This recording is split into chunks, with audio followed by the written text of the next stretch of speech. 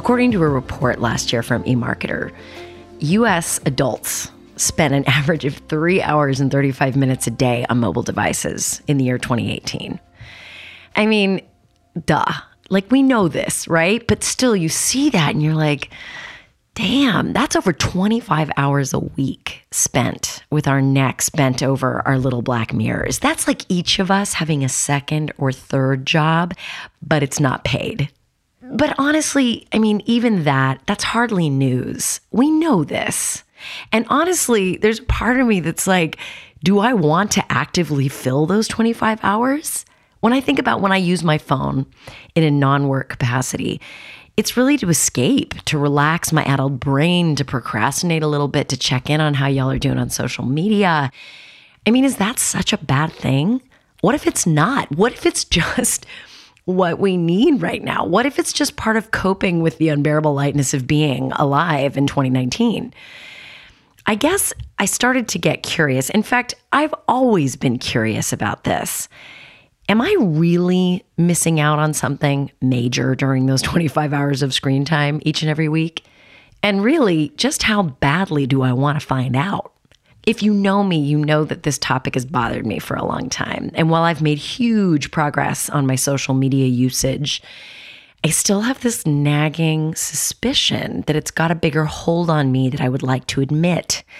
But I also have a nagging suspicion that I can be really hard on myself and that, you know, if I feel like anything is an indulgence, I'm immediately suspicious of it. So which is it? Are those 25 hours much needed self-indulgent rest? Or are they something else, something closer to addiction?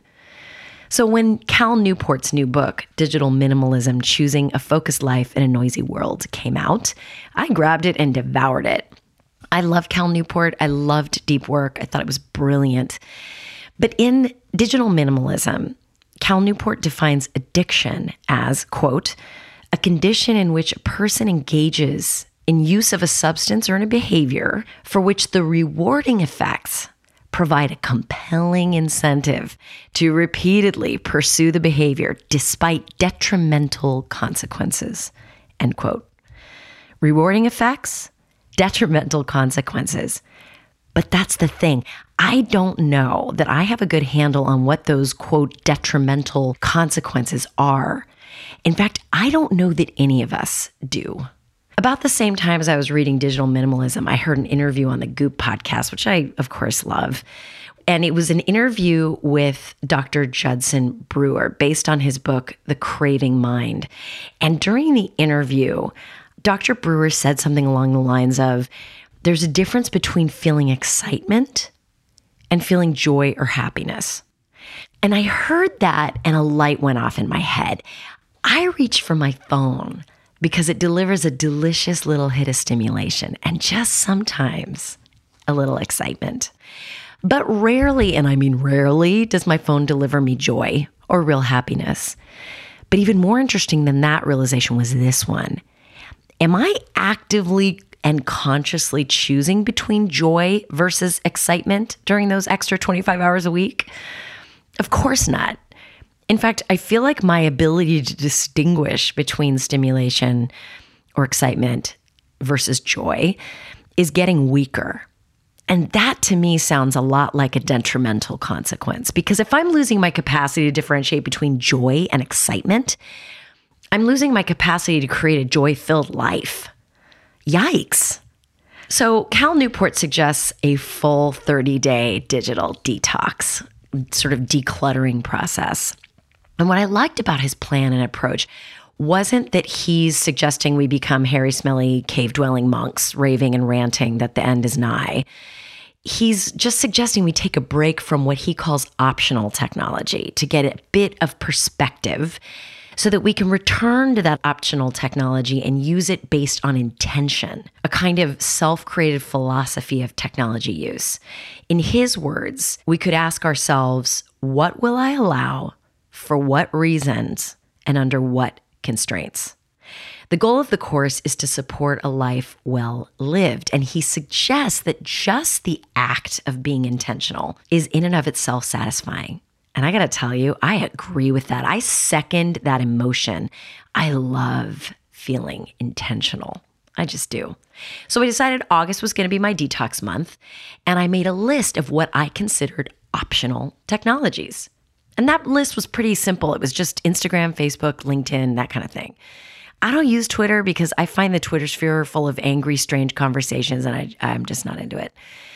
But social media generally tends to be the reason I reach for my phone reflexively, or I guess what I use when I reach for my phone reflexively. So literally, it took like 30 seconds to delete these apps from my desktop. I mean, my phone, whatever you call it. What is the phone? It's called a desktop, right? Anyway, and I had my wonderful social media person change all of my passwords, shout outs to Katie, so that only she could access my account and post what needed to be posted to promote the episode that needed promoting during August, right? And if somebody needed like help right away, she could answer it, because I didn't want to leave everybody hanging during the month if they had a question for me, but I needed some parameters. So I set my start date for August 1, and my goal was this: by August 30th, I would have a decision around whether to use these optional technologies. I mean, honestly, in the back of my mind, I'm like, what if I shouldn't be on social media? What if it's bad for me? I wanted space to kind of explore that question. And if by the end of that period, I ended up deciding to keep using social media, I wanted a strategy for how and when I'd use it. The hope being that by September 1, I would simply reintroduce what I feel belongs in my world and ditch the rest, and use technology according to my newly minted principles. I mean, it seems straightforward enough, not easy, but kind of juicy. Like, that's the kind of thought experiment I'm into. So I decided that was going to be my plan. But I have to say, there was one major buyer beware warning that Cal Newport recommends we investigate before we start this detox. And that is this: you need to plan for how you're going to spend your extra time, because 25 hours a week is a lot of time. And the people that tended to fail the detox that he initially ran, this detox experiment, the people that failed were the ones that didn't have a plan for those empty hours, right? And so for the reader, he had a bunch of practices that he wanted the reader to consider before starting out on the detox. Practices that support ways to fill that space. And my I think there's just two that I love, but there was like 7 or 9 or something. The first one that really got me was spend time alone in silence. It turns out that we are now growing the very first generation of human beings who are deprived of solitude and of silence. So there's a whole generation of kids who literally don't know what to do with themselves when they have open, unstructured time without some kind of device or play date or sport or activity. Just let that sink in for a second. The kids that will inherit the greatest environmental crisis of humankind are the ones who don't have access to open space for thinking, dreaming, and inventing. I mean, double yikes, right? But even for myself, the thought of structured solitude really kind of scared me and excited me at the same time. Like, wow, no music? No nothing, just me, my thoughts, and I? Oh, God.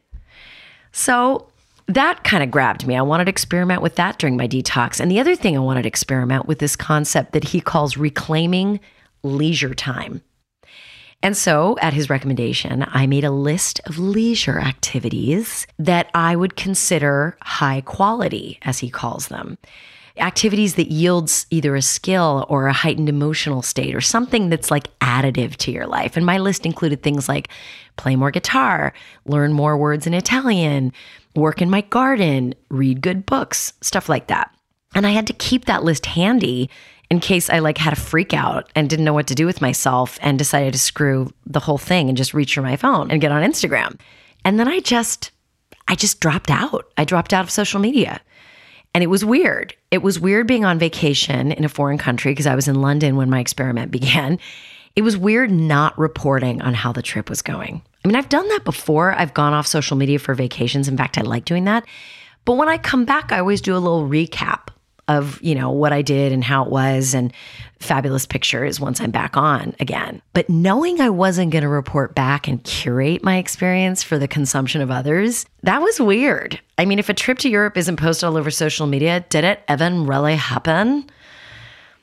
And here's the thing, I could literally spend the next 2 hours telling you all of the little things like that I learned. But I feared that would only be interesting to me. So instead, I'm going to give you a few snapshots, like moments that held kind of big learnings for me. And the first big learning, and I learned it pretty freaking quickly, is that social media, it turns out, isn't actually the problem. Because guess what happens when you delete Instagram, Facebook, LinkedIn? You just replace the scrolling with something else, with NewYorkTimes.com or Amazon, or compulsively checking email. Here's an example. As I was writing and dreaming and reflecting on what I was learning during my detox and pulling together my notes that I made during the time, I tried to observe how things were hitting me and then writing it down just so I would have it to pull from when I ended up, making this podcast.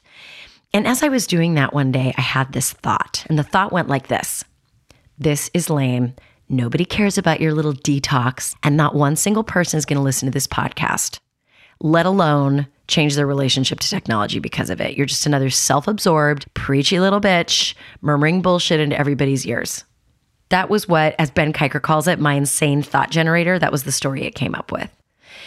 And on the heels of that thought, or those thoughts, came this overwhelming urge to pick up my phone. Why? Because that thought is mortifying. It's paralyzing, and it could be true. And I would way rather check email or scroll through to see what insane new thing President Trump said today than deal with the very real possibility that nobody cares, nobody's listening, and no one will ever investigate their own reliance on optional technology.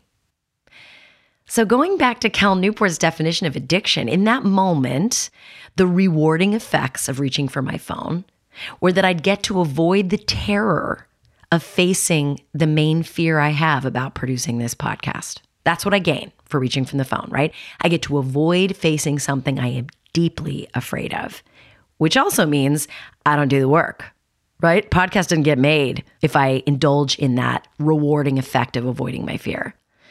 But the detrimental consequences to my indulging in the rewarding effects of reaching for my phone is that by giving into fear and self-doubt, I violate my own sense of integrity and my deep desire to teach what it is I learn while I'm in Earth School, right? Which is literally the whole point of this freaking podcast. Another detrimental consequence is that I let fear win.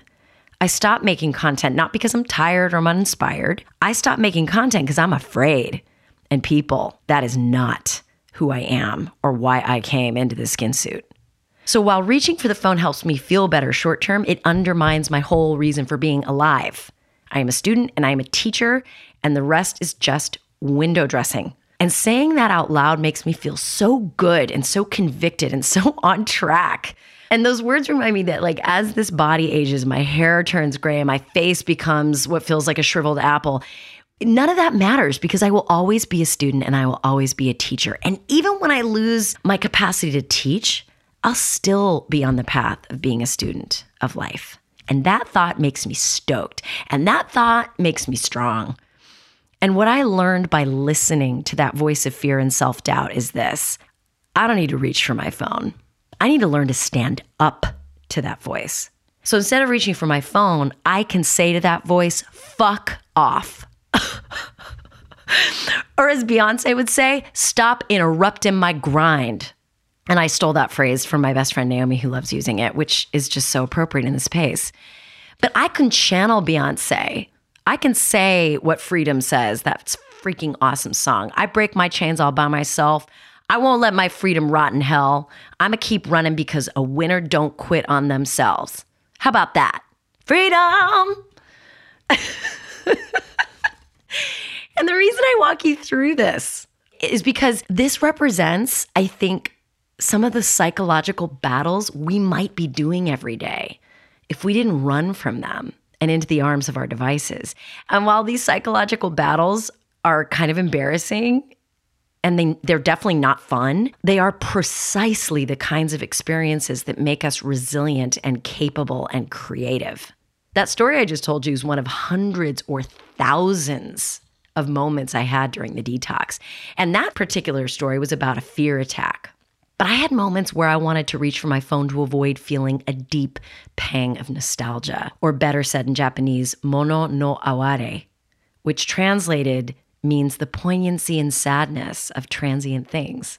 That's another phrase I borrowed from my friend Naomi. I was literally at a stoplight one day and Boys of Summer by Don Henley was on some easy listening channel I was listening to. And I was hit by this huge wave of sadness, of sweet sadness, remembering my girlfriends and I flying around Laguna Niguel, making our way to Salt Creek Beach with the windows down, our hair flying around, and singing Janet Jackson at the top of our lungs. And that beautiful, joy-filled memory was sparked by Don Henley singing, you know that song, I can see you, your brown skin shining in the sun.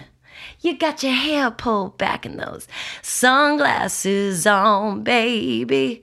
And there I was sitting at the corner of Meridian and Kertner, and I am crying. There's big fat tears rolling down my face, remembering those incredible friends that I'm still friends with and how free those afternoons were. And now normally that entire experience would have been avoided because I'd have just grabbed my phone and pushed aside that ache. Or as Don Henley tries to tell himself, don't look back. You can never look back. And when I grab my phone, I'm avoiding looking back. Or how about this one? One afternoon, I was so incredibly fried, so spent. It was like 4:00, which is my hour of crashing. I think it's everybody's hour of crashing. But normally I would just zone out on Instagram and then drag myself out of that stupor to throw some dinner together. But without Instagram, I needed some other way to unfry my brain. So I got comfortable, put on my headphones, closed my eyes, and listened to the Rain Song by Led Zeppelin. And I mean really listened. And what happens when you close your eyes and you got good headphones and you listen to the Rain Song, man, you hear the different movements in that song. And I just felt awe listening to Jimmy Page take a tiny 2-note guitar riff and just make it ache. And I saw in my mind's eye a young Robert Plant working in the recording studio, singing through the seasons of his love, which is what that song's all about. And I was just overwhelmed by the beauty of the composition and the sparseness of the lyrics and the arrangement. And I wondered if they knew they had a masterpiece as they laid that sucker down in the studio. And it made me feel the weight of it. And it made me think about how I'm in the late summer, if not fall, of my own season of life. I'm not in winter yet, but I can see it. I can see it coming. And I thought about how in this season of fall, I'm shedding layers of myself. I'm saying goodbye to people who are leaving the winter of their lives, as I bid farewell to my father when he died, said goodbye to a dear friend. It made me feel that swell of gratitude that I've been, living this life of privilege, full of love and abundance and grief and loss, or as Zorba the Greek would say, the whole catastrophe. What a feeling that was in that moment. And was that feeling fun? No.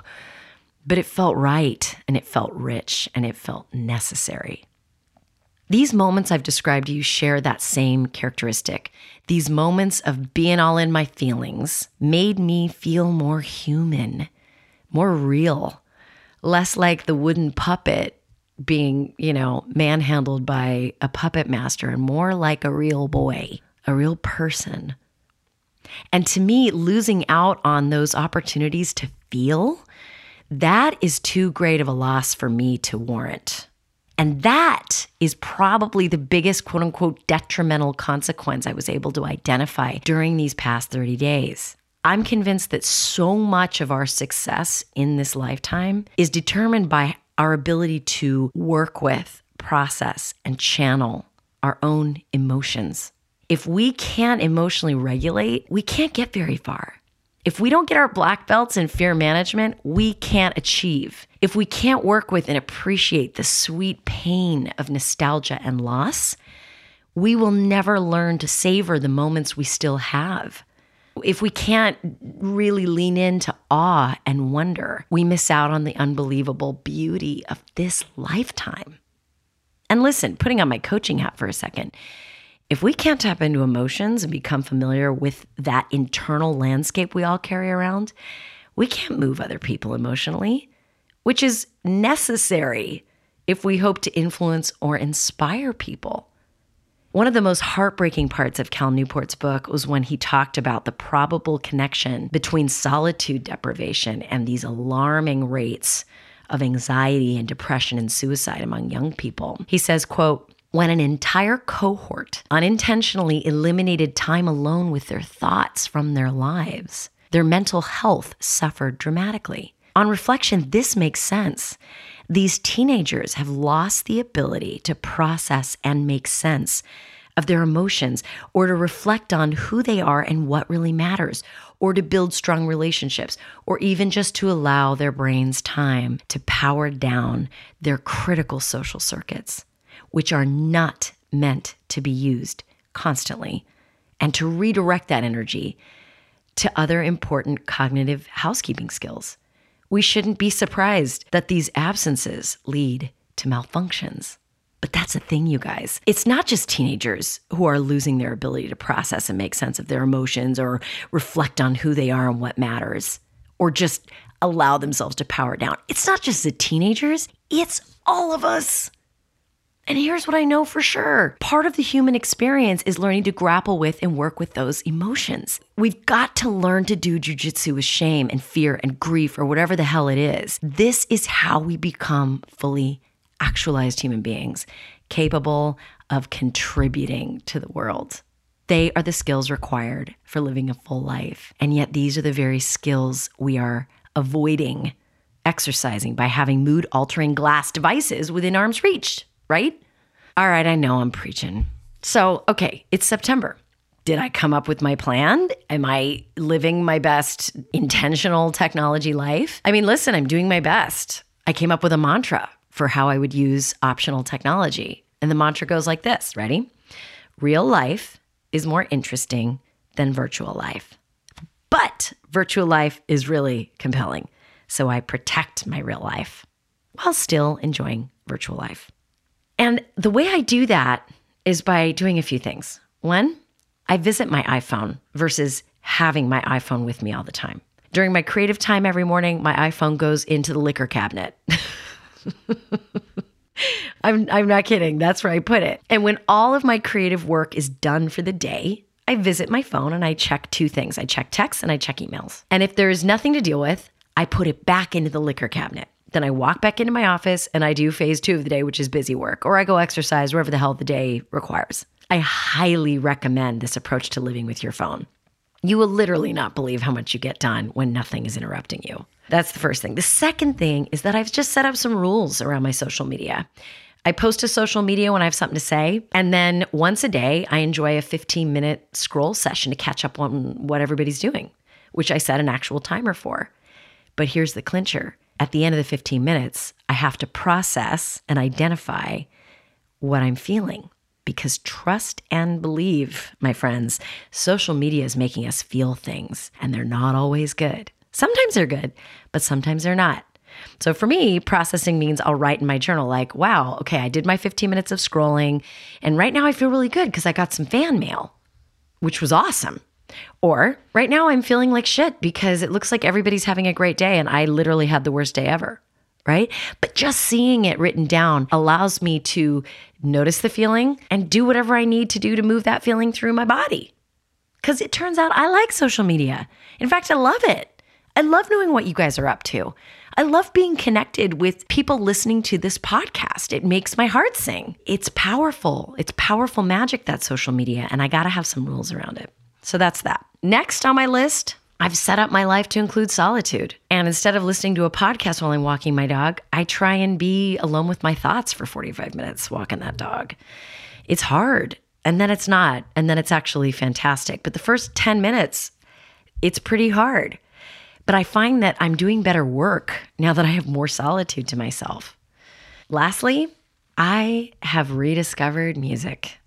I now use music as the main way I work with the emotions that come up for me during the day. Because I find that music bypasses my rational brain, because I'll feel something and then my rational brain would say, you shouldn't be sad about that. That's stupid. Or grow up. Are you really afraid of that? Or any of the mean things I say to myself when I feel something. And so one of the things I've started to do is I'm making Spotify playlists to help with whatever emotion is happening. And the main playlist I've got up and running so far, and you're welcome to subscribe. I'm Bronwyn Selling Benny on Spotify. And I have a list called For When I'm Scared. And I listen to that when I start to feel that sense of fear creeping up, my inner mean girl creeping up. I fire up my When I'm Scared list, and it works.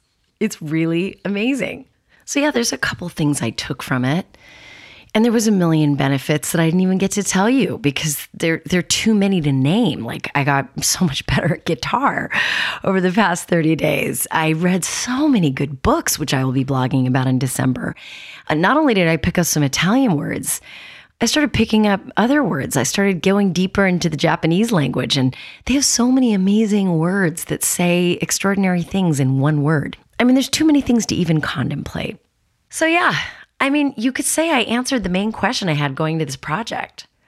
I figured out what I was missing out on during the 25 hours a week I spent on optional technology. But even more than that, I realized that that was the wrong frame of the wrong issue.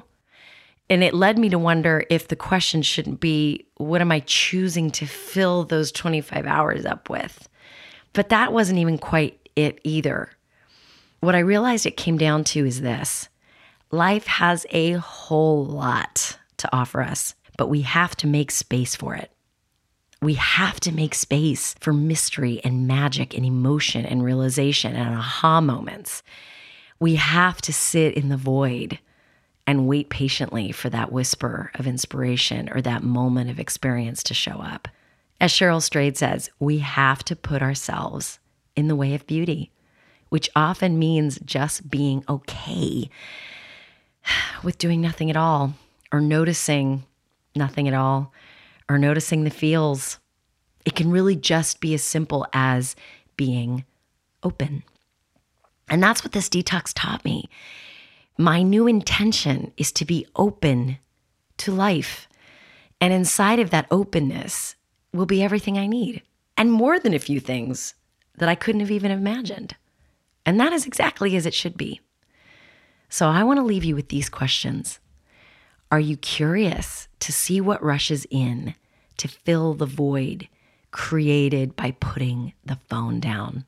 Are you brave enough to create an opening in your life and patient enough to sit with whatever rushes into that opening? If you are, magic awaits. I promise. Shine on, you crazy diamonds. I'll see you next time.